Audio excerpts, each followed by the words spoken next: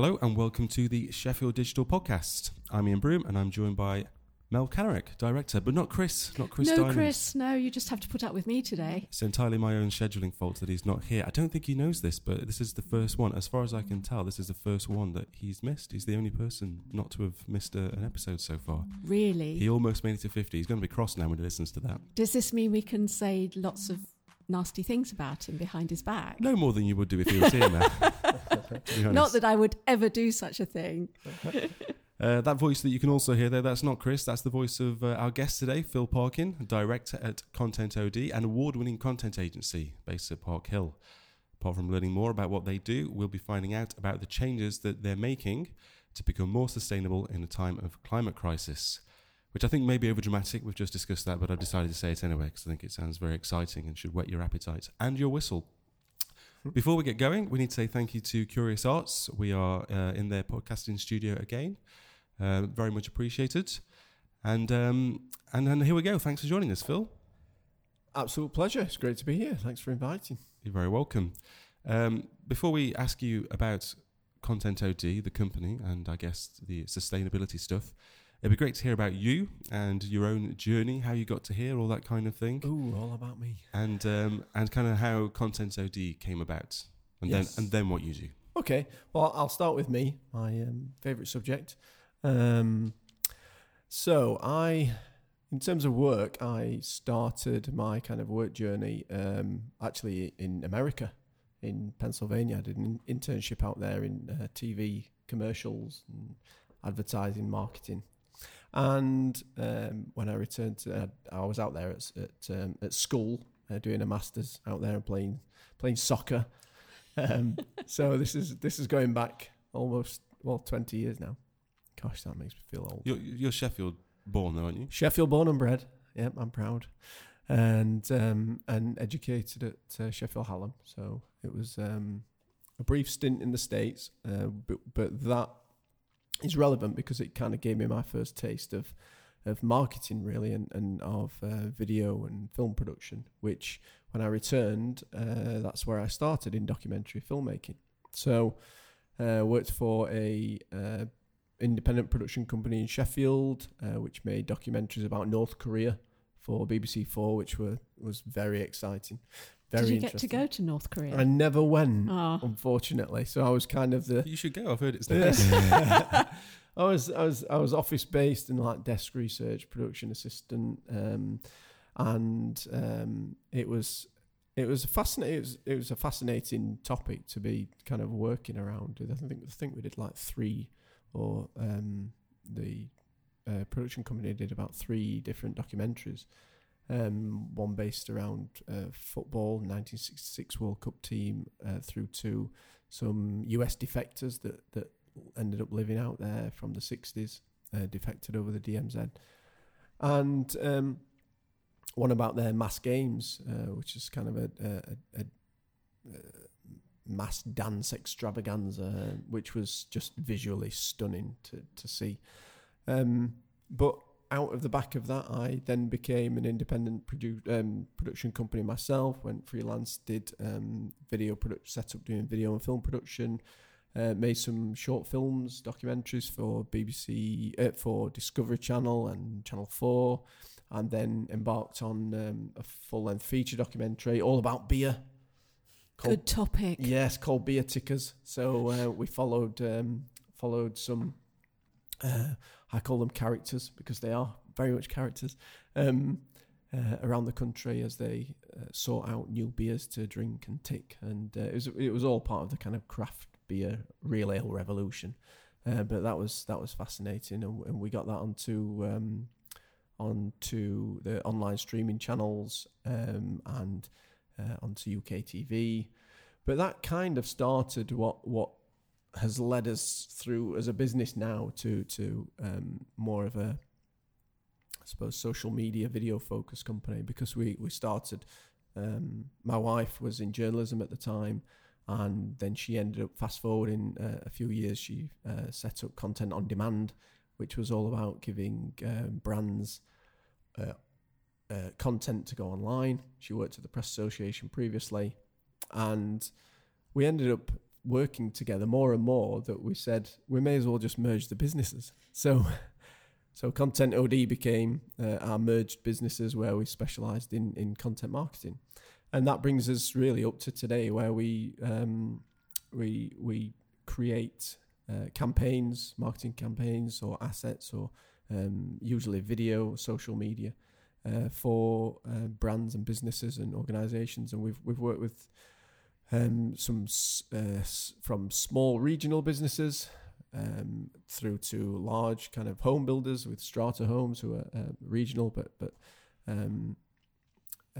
based in Doncaster, but have lots and lots of houses each year that they build, through to working with Facebook in the US, through to working with Graham, a plumbers merchant, more recently with the Good Things Foundation, doing things. We've done stuff for the government independently as well with National Crime Agency. So the best thing about my job is that we get to work with such a diverse range of businesses and organisations. So yeah, that kind of brings us up to today, where we are in Sheffield at Park Hill now. So how many of you are there in Content OD now? So there's 6 staff members, and there's Anna and myself are the managing directors. Then we have a head of video, a head of digital, a support team, and then we have a freelance model, subcontracting in specialists where we need them, whether it's in crewing up for video, or whether we need copywriters or assistants, usually with our own internal marketing. Some people that I know help us with that. Very good. So we definitely draw on the skills in Sheffield. That's one of the things that we're very proud to be from Sheffield, and hence why we've now rooted ourselves permanently at Park Hill. So it's a Sheffield team. One of the things that you're doing at the moment then is this sustainability drive, if you can call it a drive. Yes. I happen to have an inside scoop on this because I've spoken to you about it before, and I think it's really interesting what you're planning to do. Ever since you kind of explained to me your plans, it's been kind of ticking over in my head. Yeah. How other companies will probably be doing similar sorts of things, if not now, then certainly in the future. But I thought it'd be interesting to find out the why first. So maybe if you explain kind of the things that you are doing, just a couple of examples, but then also why do it? Because you are quite a on the smaller end of a small to medium business. You use a freelance model, as you said. So I guess I wonder if that makes making sort of big changes easier, but also I think the fact that you've already established that your own carbon footprint is actually pretty small as a company. Yeah, which is a nice surprise. Yeah, and you could easily just go, oh, well, we don't need to bother about it. Yeah. But you've chosen to not. You've chosen right. to bother about it. Yes. Well, I mean that this all really comes from Anna, my wife, business partner, really inspiring us to take action, but also from the staff as well. This is something that the staff talk about a lot. We've been talking about this as a group for a good while, several months, and kind of I think it all just really came to a crescendo where we just said, you know what, we can talk about all this, but actually it's action that matters. So we're in a fortunate position that we are a small agency. We have the ability to be quite reactive, to make decisions quickly, but also to test and learn. It's something that we talk to clients a lot about, test and learn projects. And so we in coming to the end of 2019, we just decided that we were going to take positive action, or at least try to take positive action and use it as a way of learning. So we'll review at the end of Q1 what changes we've made and whether they've worked or not. And these are not just things that we've done on a whim. They've been planned. We've thought about them. We've discussed them as a team, and everybody seems to have got behind them. So the story was you've been talking as a team in the company about climate change, about the issues that we've got, about the need to try and do something, did you identify some specific things that you wanted to address, or was it just more general than that? So specifically, the inspiration came from Anna outside of work. She's taking action. She's part of Sheffield Green Parents Group, which I think started maybe the start of last year, but she's then started up with some other amazing mums and an initiative called Kids Plant Trees. So the idea of, they've only just started this, but they've already planted over, I think, 1,500 trees in the last couple of weeks. Wow. And the idea is that you get your kids along and come and plant some trees. And they've got various partners helping them with that. And hopefully this year they'll plant thousands of trees.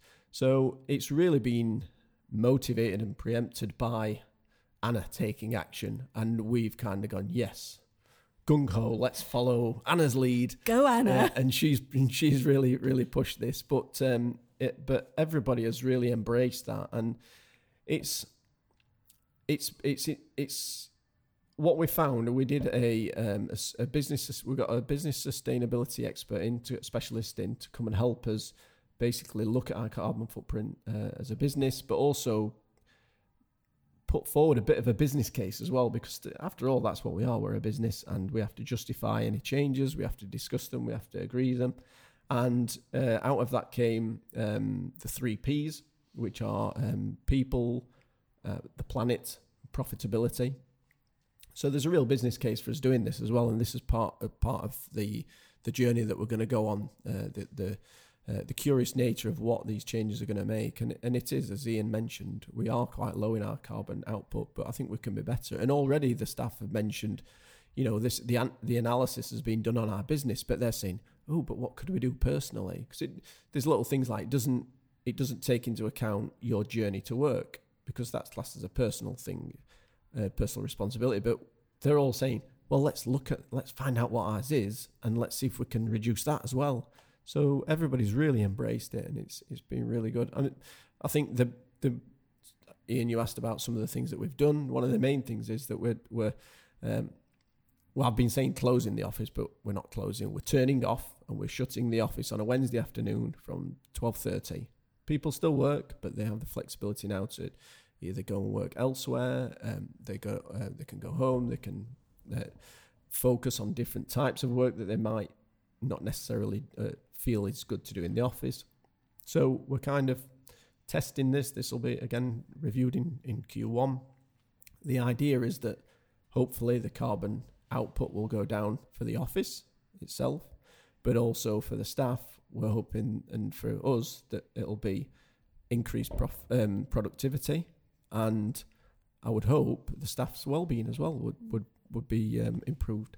So we're really excited about that, and it feels like we've kind of gone in feet first with it, but it kind of made sense, to be honest, to do it. So when you had your expert in and they looked at your business and calculated your carbon footprint for you, were there any particular things they identified that to you were like, oh, right, we hadn't really thought about that. What could we do about that? Yeah, there were a lot of what we called quick wins and small things that we could do, and it's just the little things like making sure we use rechargeable batteries, or printing black and white by default, or double-sided, and little things like that. And then the big thing that they highlighted to us was vehicles travel, because we're as a production a video production company, that side of the business. Obviously, we have to hire vans, equipment, etc. to get there. Crew have to get there. So that's something that we're going to work on. And already what surprised us is that, so we hire vans, for example, from rental companies. None of them that we can find offer electric vehicles. So we're going to start a conversation with them, hopefully, about that, asking why. And again, it's small things, but hopefully these are going to start to make an impact, I hope. There's also... I think it's a coincidence that you're redecorating and doing up the office at the same time. Yes, it is. Partly a coincidence, but yeah. You've chosen to, rather than buy lots of new stuff, yes, you've sourced equipment, fridges, technology, as a policy, technology from now on, buying refurbished stuff and things that have been secondhand, that kind of thing. So yeah, that was something that I always did previously with computers. I'd always look at, we use Apple, and I always looked at refurbs just because somebody told me to do it previously in a previous job, so I followed the lead and it made sense at the time. Continued to do that, and it's really extending that out to other things. So the office refresh now is we're trying to make sure that we're looking at flooring at the moment. It's looking at kind of better material. We're looking at, it's just switched us on to all these other things, which has been a real learning curve, but actually makes you feel like you are being more responsible. And again, it's the small changes that we think are really going to make an impact. So that's interesting. It's like because you've started paying attention to it, a lot more things become apparent to you that perhaps you would have just would have passed you by before. Yeah, definitely. And there's a kind of short and long-term relevance to all this, and that is that from a business standpoint, we're hoping that this will actually almost translate across to clients, prospective clients as well. So I always say the most satisfying thing about work is when you collaborate and you work with like-minded people, and you kind of something comes out of that relationship beyond the work as well. And it's I can see how this will lend into that, and that's something that Anna and the team are very passionate about, is making sure that this really permeates through the business. The sustainability stuff starts to permeate right through the business in all areas, really. So it's going to be a big learning curve for us, I think. Yeah. What impact do you think it will actually have? I'll just put my sort of slightly cynical hat on for a second. Devil's advocate. Yeah. Do you think it will have an impact on the company? Do you think it will have an impact on, I guess, the team? And are you going to solve the climate crisis? I don't think we can't lay that on you, but there are different levels to it all, isn't there? You know, because it has to. It all sounds great, but you have to, like you said, it's a business, so you have to think about the actual impact it will have, like positive and negative. So if working on Wednesday, working elsewhere on a Wednesday afternoon, so if you see productivity dive, then you could argue that great, saving the planet, etc. But that's potentially a problem. Yeah, for me, it moves on the conversation, and that's important. It's if we fail miserably, then we've got a story to tell, and hopefully that'll then teach other people what not to do. Mm-hmm. So I can only see good things coming out of it as a process, and we're going to be honest and transparent about what happens and how it happens, and I feel that we've got a good team that we can do that, and we can be quite honest. Yeah. I think it's interesting. Ian says, are you going to solve the climate crisis? I think you've got to ask. You've got to ask the question, who's going to solve the climate crisis? But it is about all of us just taking whatever steps we can, isn't it? And you get that build up of small things that become something bigger. And it's about behavior change and awareness as well. So just when you're at work, being more aware of things like, oh, I've left that switched on, or I don't need to print this in colour, just those sorts of things. It's those small changes that eventually are going to accumulate and create the difference, isn't it? Yeah, I think so. I wrote down in my notes, we can't control Brexit, that's clear. Don't say it. We can plant more trees, and the staff want to do that, and we've said let's make sure that everybody plants at least a tree this year or comes to the event, and already I think three of them have done it. So it's again small things, but they'll all add up, and hopefully creating conversation around it as well is going to hopefully pass out of our doors as well. In terms of company culture, my experience has always been it's the small things that have really mattered. Like I've had significant bonuses. Well, I've had one significant bonus, but it was really significant. And I remember at the time thinking, is this a good idea? Because that seems like a lot of money to give 50 people. And it turns out it was a bad idea. But it meant far less to me at the time. Great, but it meant far less to me than all the small things that used to be great about working in agencies that built up friendships and kind of teamwork and flexibility and all that kind of thing. The big gestures mean a lot. I mean, they're kind of great, but they mean less, I think, to a member of staff. A pool table. We've talked about this before. The pool table comes up again. Yeah. Let's have a pool table, big gesture. I mean, that's great, but I'd rather, have the flexibility to pop home and see my newborn baby every now and again. Yeah. It's so I think in terms of a company culture, it seems to make. I can understand how if particularly if people are behind it from the start, that it just gradually just becomes normal, and how that could be a benefit. I think that's a really key point that you were making about what matters in company culture. And I was talking to our friends at Benchmark Recruitment, and they were talking about how they're still having conversations with companies about what really matters to employees and why people stay and why people leave. So I think showing that as a company, you do care about the environment and you want to encourage everyone in the company to take what steps they can, that says a lot about what that company feels about people and the world in general. And I think that's important. But you said, Phil, I mean, your team is small and your company is small. Do you think the sorts of things you're doing are transferable to larger organizations? Yes, absolutely. I mean, why not? If we can do it I mean, all I see there is kind of bureaucratic, kind of political obstacles that are placed by people that can actually make changes. Yeah. Being brutally honest. No, well, that's great because I agree with you. Yeah. I think it's too easy to say that we could never do that on our scale. Well, you can. You can buy rechargeable batteries when you do the next order. Or somebody can, and somebody can tell them to do that. Yeah. I think if you own a company, you can also do anything. That's the thing. You just can. It's your company. You can do anything. Ultimately, again, company culture, everyone's pals, but ultimately there's a person in charge. Yeah. And if they want to, close the office on a Wednesday afternoon, they can do. They can also open it again if it's an absolute disaster 2 months later. No one's going to... People have to come to work because someone's in charge. So I think I do think that it's this idea that decisions have to be final is something we need to forget about and leave behind. Does Park Hill make a difference? Because you're up at Park Hill, lots of concrete, I've heard. Does that cause any particular challenge? I guess what's it like being at Park Hill anyway? But and why did you want to be there? But also, does that bring any challenges with this stuff? Park Hill at the moment is a work in progress still, if I'm honest. It's a great place to be for location, next to the train station.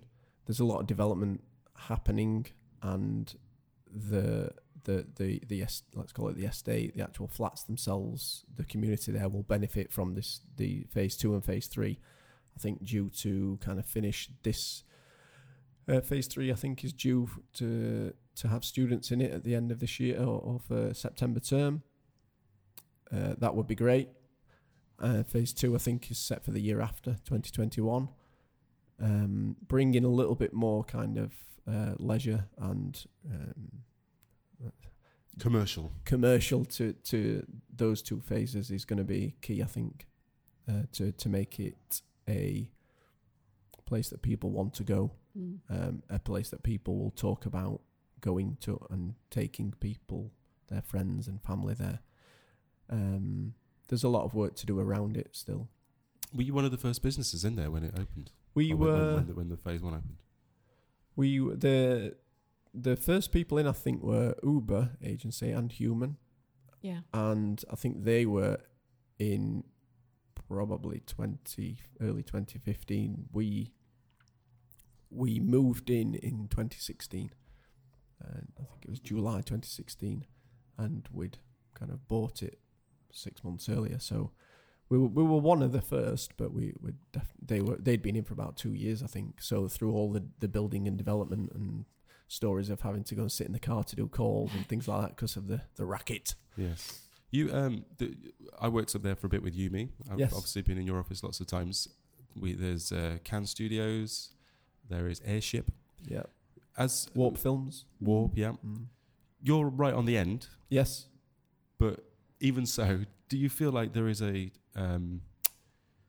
that the area itself, that all of those businesses, does it feel like a little mini tech cluster? I don't know what the word is, but like a, because it is. Yeah. But I don't think anyone really Yeah. talks about it as that Park Hill as being like a real sort of centre for tech companies in the Yeah. city. Do you feel like you're part of a gang, or We definitely feel part of something, yeah. But it feels very early in its journey, and I love that actually we're in so early, because I feel like we're going to be part of a story, and as you know, Ian, we love telling stories at Content OD, so it's in our DNA. So I'm excited. I mean, one of the first things that I do when somebody new comes into the office is I'll give them a tour, and then I hand them a book.